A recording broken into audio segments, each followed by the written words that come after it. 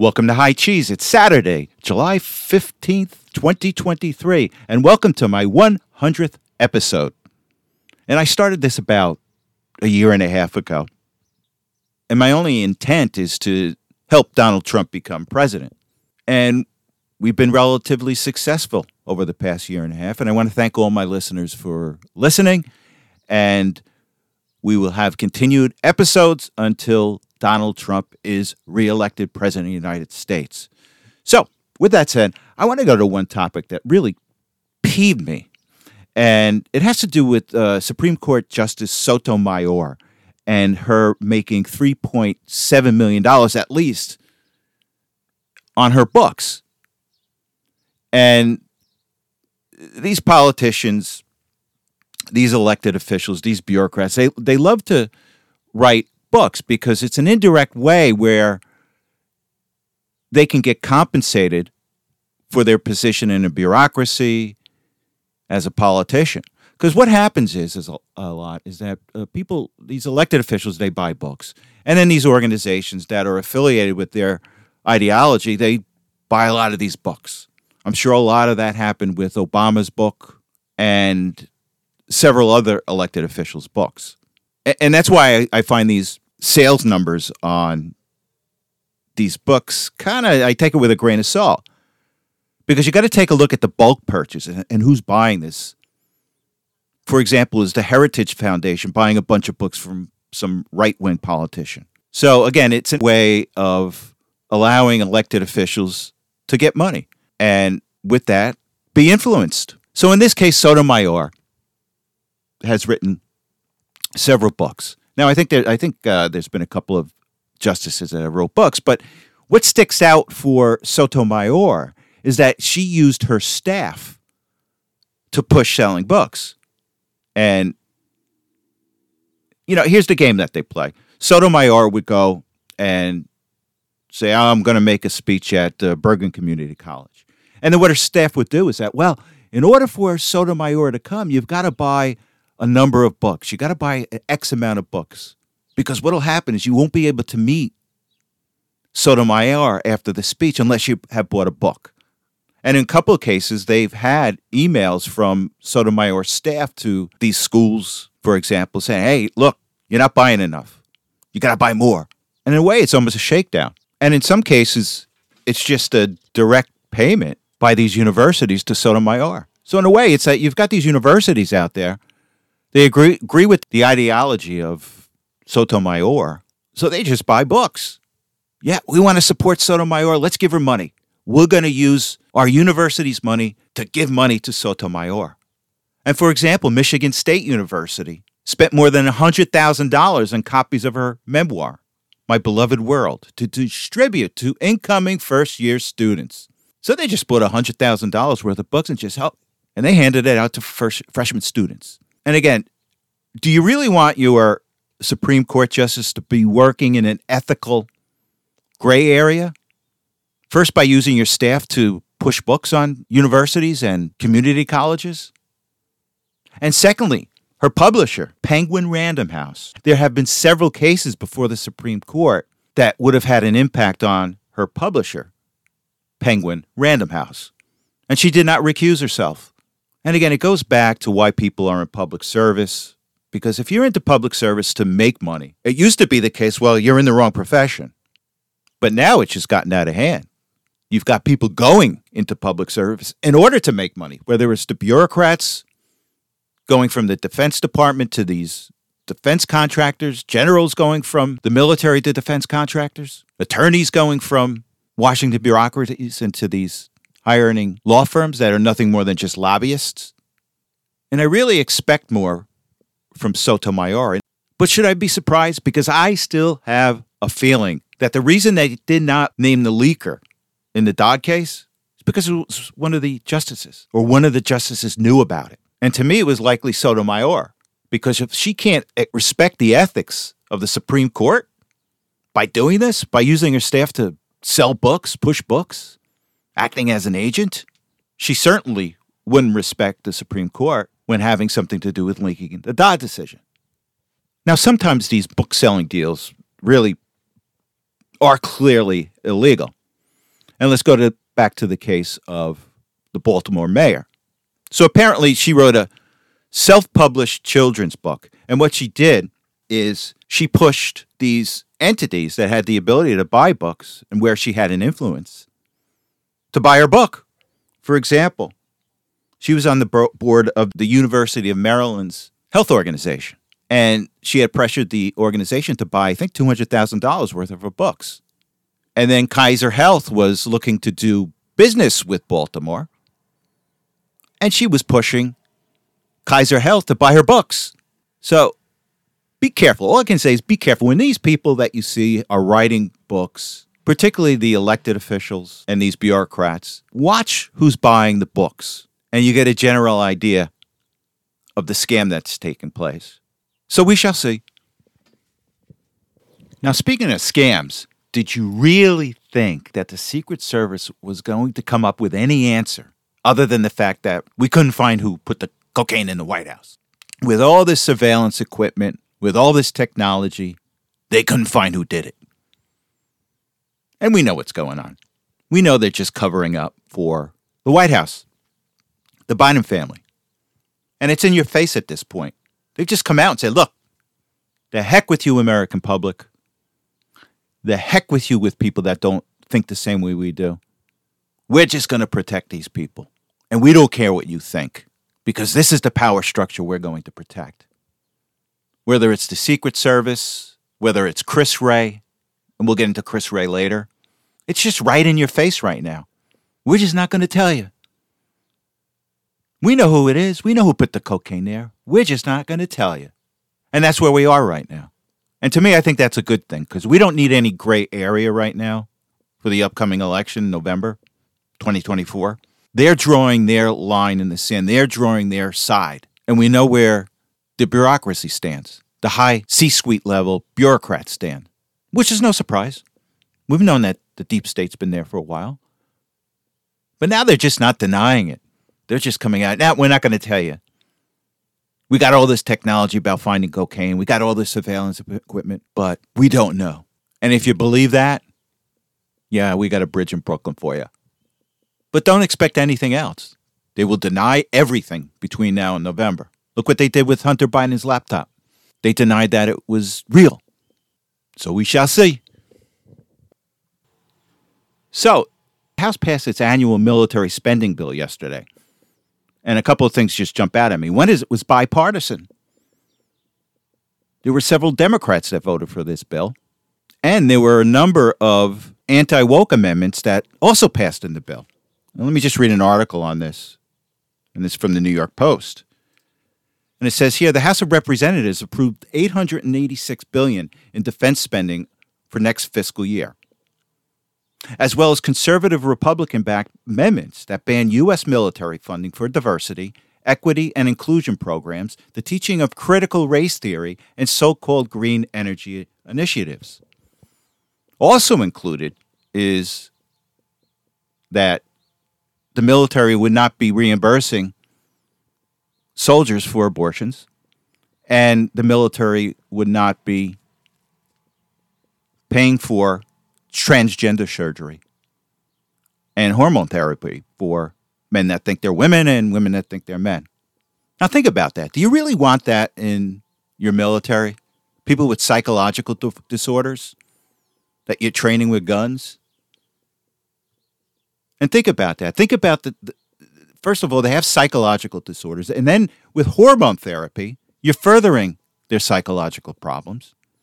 Or you're creating new psychological problems with hormone therapy. And you're giving them the guns and training them to kill people. First of all, I don't know how effective they would be in killing people. And second of all, you don't know what the heck they're going to do because they have psychological problems. And that's a good move. And here's the funny thing about this. You know, if you ask people in the military, the woke people in the military, the transgender people, many of the women there, they don't want to do the fighting. They want all the males to do the fighting, or the real men, the one with the XY chromosomes. They don't want to do the real fighting. They want to be in the background for support. That's fair for them. Oh, no, we don't. We want to be in the military. We want to be soldiers, but we don't want to fight. Think about that. I looked at that transgender soldier that the military posted a couple of weeks ago. You really think that guy's going to be on the front line? You really think that guy wants to be on the front line? And I hearken back to Ukraine. Let's go to the Ukraine war. At the beginning of the Ukraine war, it was reported that there was a number of transgender men that turned to women, were trying to sneak over the border because they didn't want to fight. And the military was out the border, the Ukrainian military was out the border, turned these guys around. Said, nope, you're fighting. And this is how you get a military that loses its direction. We've got a clear problem in China. We've got a problem with people enlisting in the military because they don't want to deal with this woke stuff. And this is a way to undermine your military. Make it a social petri dish. Let's test how we're going to change society in our military. Well, that's a good way to lose wars. But I digress. Let's get back to this bill here. Now, I think Matt Gaetz had proposed an amendment to stop funding the Ukraine war, which I agree with, but it just didn't pass. But one thing I just wanted to point out, the bill is, I like what they did with the bill as far as the social issues, but it's the $886 billion in defense spending for this year, this fiscal year. Now, just a refresher, the federal budget is comprised of several bills that they are supposed to pass every year. And this military bill is just one of several bills that they need to pass in order to have a budget, a federal budget. And, we just have to take a look at the $886 billion that was passed. Now, it's a relatively small increase over the previous year, but we've got $32 trillion in debt, and there's no way to cut into our spending, significant ways of cutting into our spending, unless we start cutting the military. Now, I'm not talking about cutting number of soldiers, number of training we have for our military, but there's ways of cutting this $886 billion. There's a lot of fluff in all these bureaucracies that will not have an effect on our ability to fight a war. And in the future, we have to look at putting defense spending on the table. And with that said, I just want to take us to another article here. And our deficit numbers came out. And for the first 3 quarters of the federal budget, they ran up a $1.4 trillion deficit. Now, that extrapolates into a full year to nearly $2 trillion.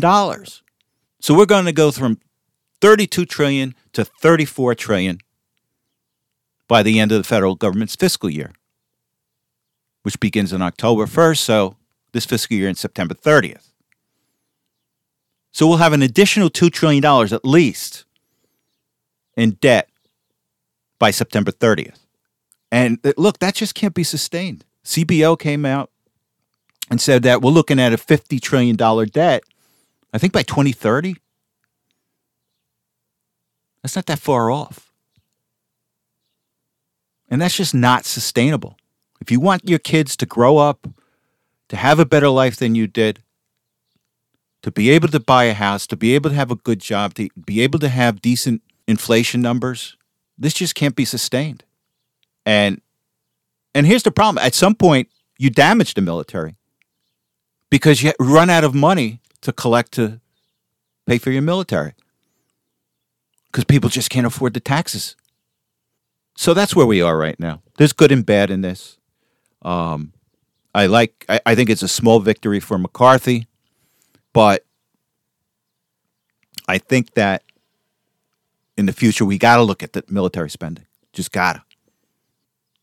It's a huge chunk of the budget, and in order to make any significant cuts in your federal budget, you just have to put military on the table. And I'm not anti-military. I like a strong military. I like a strong and lean military. And we can get that by cutting the budget in the future for the military. So we shall see. Let's take a few moments and talk about Ukraine. And I guess it was about a week ago that they had the 500-day anniversary of the Ukraine war. And Zelensky makes a trip to Snake Island. And the U.S. press and the Western press were covering it. And they went back to a debunked hoax about Snake Island. Now, I don't even remember in the beginning of the war, one of many, many fake news reports that has come out of the Western media about the Ukraine war were two things. One is the ghost of Kiev. It was this Ukrainian fighter pilot that was shooting down all these Russian MiGs. Fake. Then there was Snake Island, where the Russians had surrounded Snake Island early in the war. And they had asked the Ukrainian soldiers that were posted on Snake Island to surrender. And the Ukrainian soldiers told the Russian army to go pound sand, and they died in the process of defending the island. Fake news, didn't happen. They all surrendered. They surrendered to the Russian army. But Zelensky went back there telling the story about how our great patriots defended this island to the death, or something along those lines. And you had the Western media covering it also. And they expect the American people not to forget that these are all debunked events. So Zelensky was at the NATO meeting earlier this week, and he had a hissy fit because NATO said they were really not interested at this point in expediting any Ukrainian NATO membership. So Zelensky's out there, that's absurd, this is terrible, this and that, this and that. So he had his hissy fit. But I don't think that changed anything regarding NATO. And the other item that came out is that the United States is going to give Ukraine cluster bombs. Cluster bombs that have been banned by, I think, 120 countries had signed an international agreement just banning the use of cluster bombs. Because what they are is essentially these bombs that explode and shoot out these small pellets that are individual bombs in their own right. And they kill indiscriminately, maim indiscriminately, and make it hard to clean up after the war. So where's the morality here? Where's the morality with the United States? You've got 120 countries that have banned it. Clearly the United States hasn't banned it, and they're giving it to Ukraine. Is that moral? And what's so ironic is how the United States responds through the media, through talking heads, are explaining the use of cluster bombs. And here's what they say. They say, well, we're going to give it to them. Cluster bombs are okay as long as they are using it to defend their own country. So it's okay to continue to kill and maim Ukrainians. They don't matter much. We'll give them the cluster bombs, even though 120 countries banned them because they're defending their own country. So let's continue killing more Ukrainians.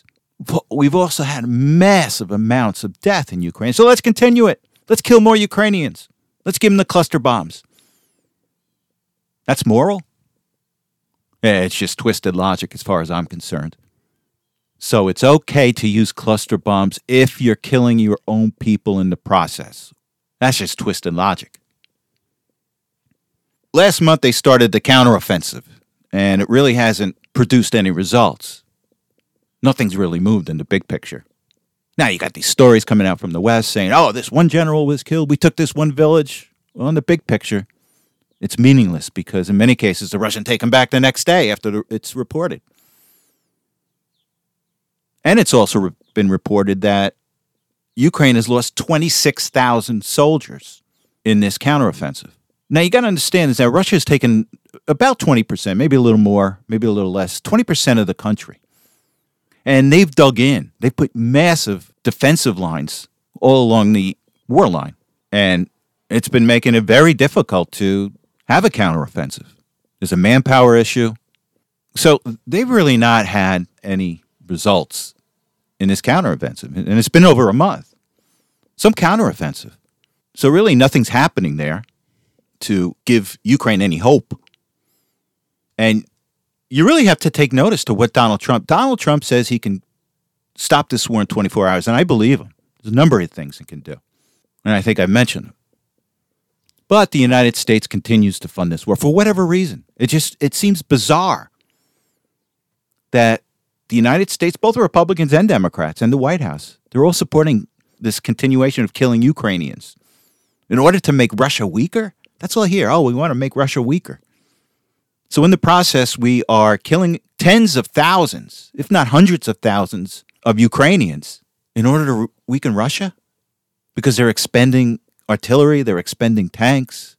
Well, it's not going to take long for Russia to rebuild or rebuild anything or replenish anything that they're expending right now. And you got to take a look at yourself here. We're running out of ammunition to give Ukraine to fight Russia. Well, what kind of position does that put us in? Well, we've got China threatening Taiwan in our back door where we really have interest. It just doesn't make sense, this position with Ukraine. And with that said, I want to go to a clip. Tucker Carlson had interviewed several presidential candidates at the Blaze Summit. Happened this week. I don't know if it was Thursday or Friday or both. And one of the interviews was Mike Pence. And I just want to play this clip about Mike Pence. And this is essentially what the U.S. position is right now regarding Ukraine. And the U.S. position, including Mike Pence, is that we don't care about the United States. We care about Ukraine. And I am not kidding you when I say this. Let's go to this clip, and then we'll come back and discuss. I heard again 2 weeks ago in Ukraine, they still don't have them. We've been telling them we'll train their F-16 pilots, but now they're saying maybe January we'll let somebody transfer some jets. I'm sorry, Mr. Vice President, have you, I know you're running for president. You are distressed that the Ukrainians don't have enough American tanks. Every city in the United States has become much worse over the past 3 years. Yeah. Drive around. There's not one city that's gotten better in the United States. And it's visible. Our economy has degraded. The suicide rate has jumped. Public filth and disorder and crime have exponentially increased. And yet, your concern is that the Ukrainians, a country most people can't find on a map, who've received tens of billions of U.S. tax dollars, don't have enough tanks. I think it's a fair question to ask, where's the concern for the United States in that? Well, it's not my concern. And I think Pence should just get out of the race. After this comment, a couple other comments that he made to Tucker during the interview, he should just get out of the race. It's been reporting he only has $1.2 million in his coffers. But this is the mentality. This is the warped mentality of what we have right now. We've got a structure in place right now between a majority of Republicans and Democrats and the White House. Oh, the heck with the United States.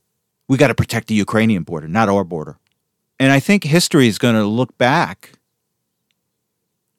and take a look at these American politicians and say, what the heck were they thinking about? Particularly if we have World War III out there. But Mike Pence, the so-called Christian that cares about everybody but the American people. And the longer I listen to him, the longer I just think, well, maybe he's just a phony Christian. Maybe he's just all talk. Because I don't see any courage in him. I never saw any courage in him, particularly on J6. But anyway, this is where we are. So, Chris Wray, he testified this week before the House Weaponization Committee. And here's why the deep state likes him. Because he's got a nice haircut, has a nice suit, he doesn't get ruffled. But what he does have is his ability to mislead, in some cases lie, and to conduct himself in a way which results in willful ignorance on subjects. And he's not a leader, and he should resign because he's the spearhead of the FBI where people have lost confidence. He's just not a leader. He's letting his politicized staff run amok. He does not know what's going on, where he should know, and that's willful ignorance. And he seems to be only interested in keeping his job and keeping the powers that be happy. Remember what he said several months ago? I think it was an interview with, I forgot who it was. He said, I don't have to answer to the public. I got to answer my people. His people are the Washington insiders. And one of the things I just wanted to bring up, this is a Matt Getz moment with Wray. So Getz asks him about whether the FBI targeted parents at Board of Education meetings. And this is his answer. I will say to you the same thing that I said to all 56 of our field offices as soon as I read the memo, which is that the FBI is not in the business of investigating or policing speech at school board meetings or anywhere else for that matter, and we're not going to start now. But wait, there was an FBI whistleblower hearing about a month ago, and the whistleblower totally contradicts what Wray just said. So let's go to this clip from the whistleblower hearing about a month ago, and then we'll come back and discuss. Mr. Friend, you ever been to a school board meeting? Yes, I have. FBI ever sent you to the parking lot of a school board meeting? Yes, they have. And in the parking lot of a school board meeting where the FBI sent you, you were taking down information regarding people's license plates. That's correct. Now, wasn't the first time you'd been to a school board meeting, was it? No, I went on my own as a private citizen. As a parent? Yes.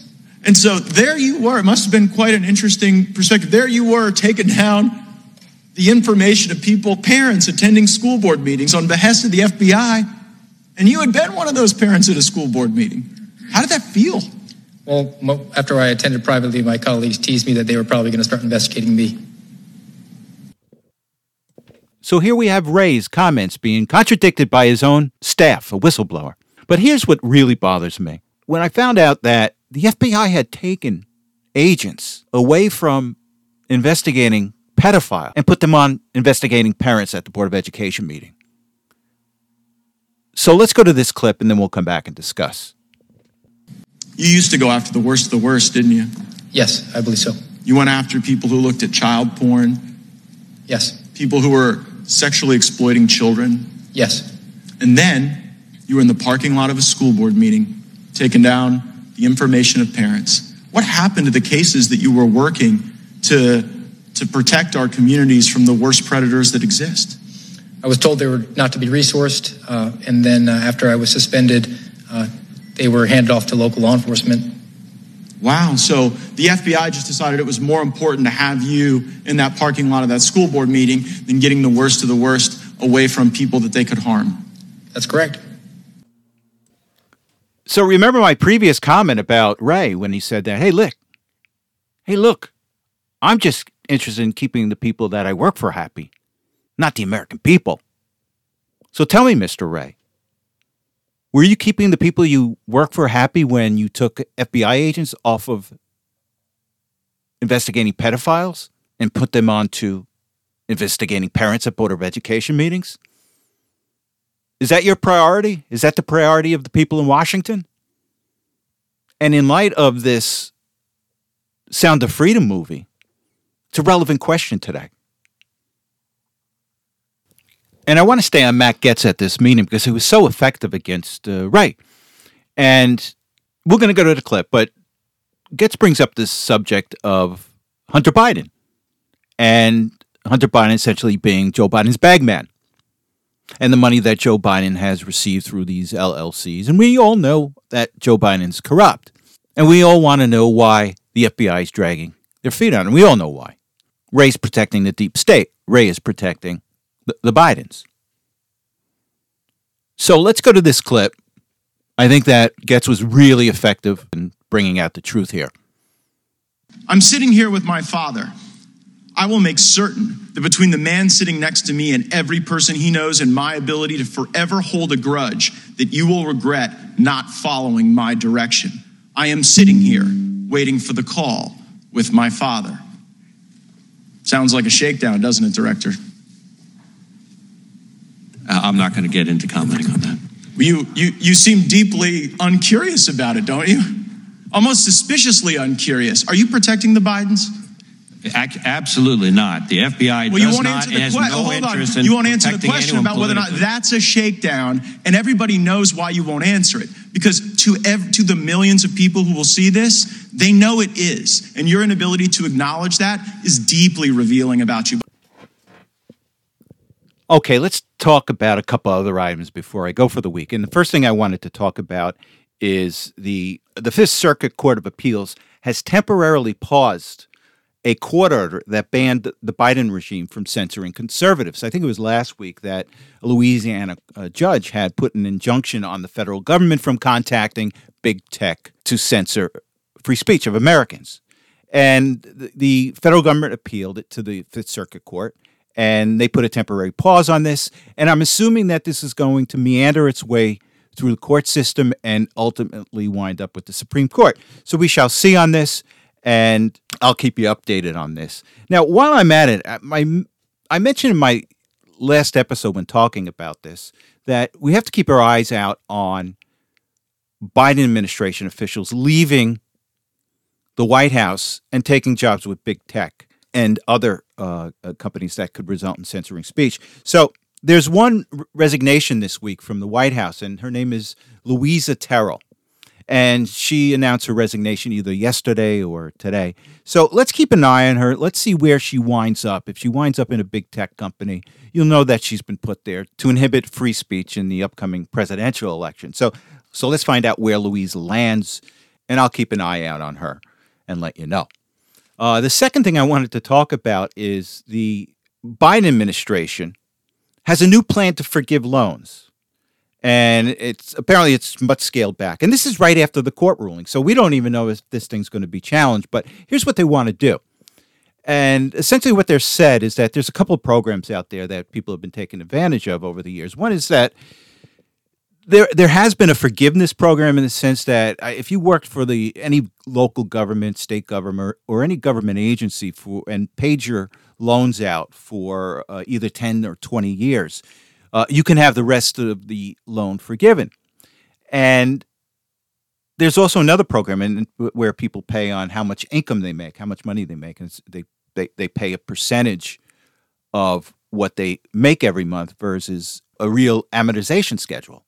So that's the program that's been in place for years. Now, what the Biden administration has come out and said, well, our accounting is so screwed up that we're going to look back and we're going to see if people have fell through the cracks. And what we're going to do is we're going to give them the benefit of the doubt, and we're going to forgive their loans. And this is typical way that Democrats work. They create chaos. So they've created chaos in this Department of Education. And in the chaos, they start forgiving loans of people that really should not have been forgiven.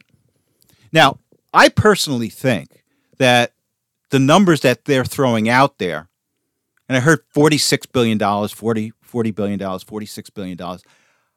I think that number is not correct because their accounting is so screwed up. It's $39 billion. So I highly doubt that $39 billion is an accurate figure because it's government math. They don't know. These are the same people that made a mathematical error on the amount of funding we gave Ukraine for the Ukraine war. These are the same people that keep on revising our economic data significantly. So I really doubt that this number, 39 billion, is accurate. It could be higher, it could be lower. But I just find it interesting that they came out and said, well, our accounting is so screwed up, we've got to take a look at this and we're going to give people the benefit of the doubt. And no one knows if it's going to be, at this point, no one knows if it's going to be challenged in the courts. So we'll see on this one. Let's keep our eyes on this thing.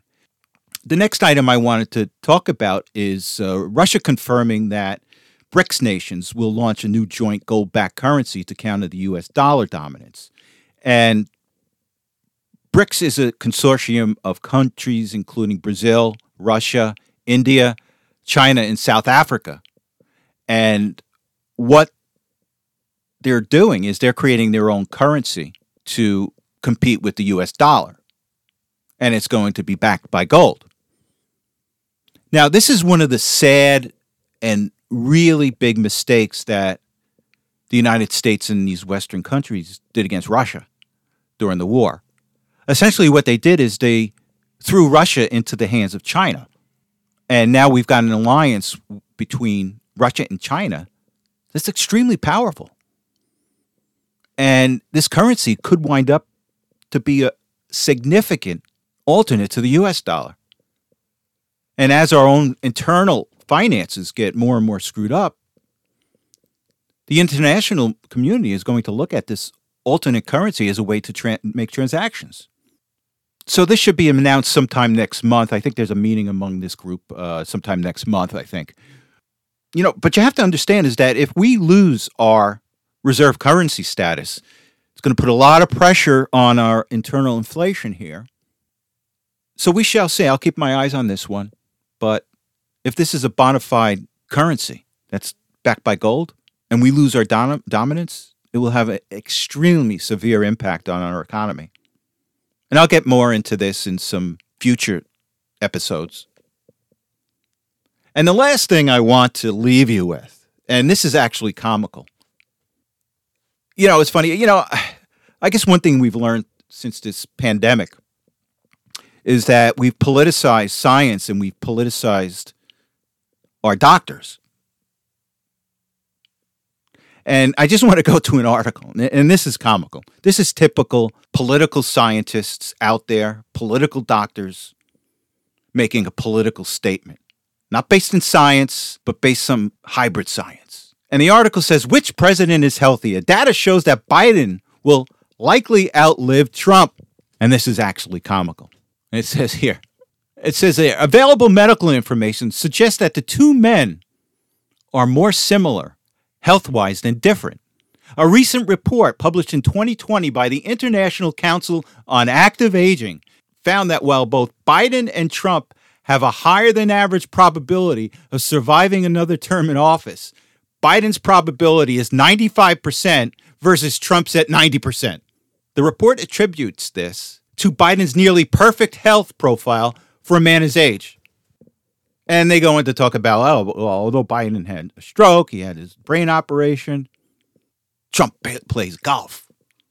And there's a lot of health agencies out there that say, playing golf doesn't help you. And this is absolutely absurd. Again, did I say anything about our science being politicized? Our doctors being politicized? Don't believe your eyes. Believe what I tell you.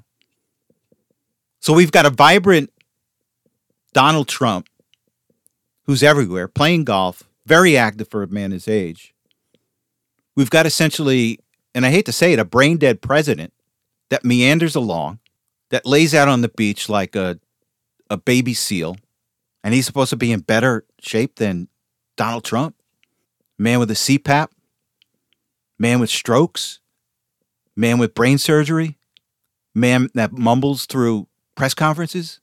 He's going to outlive Donald Trump? And this is a serious article.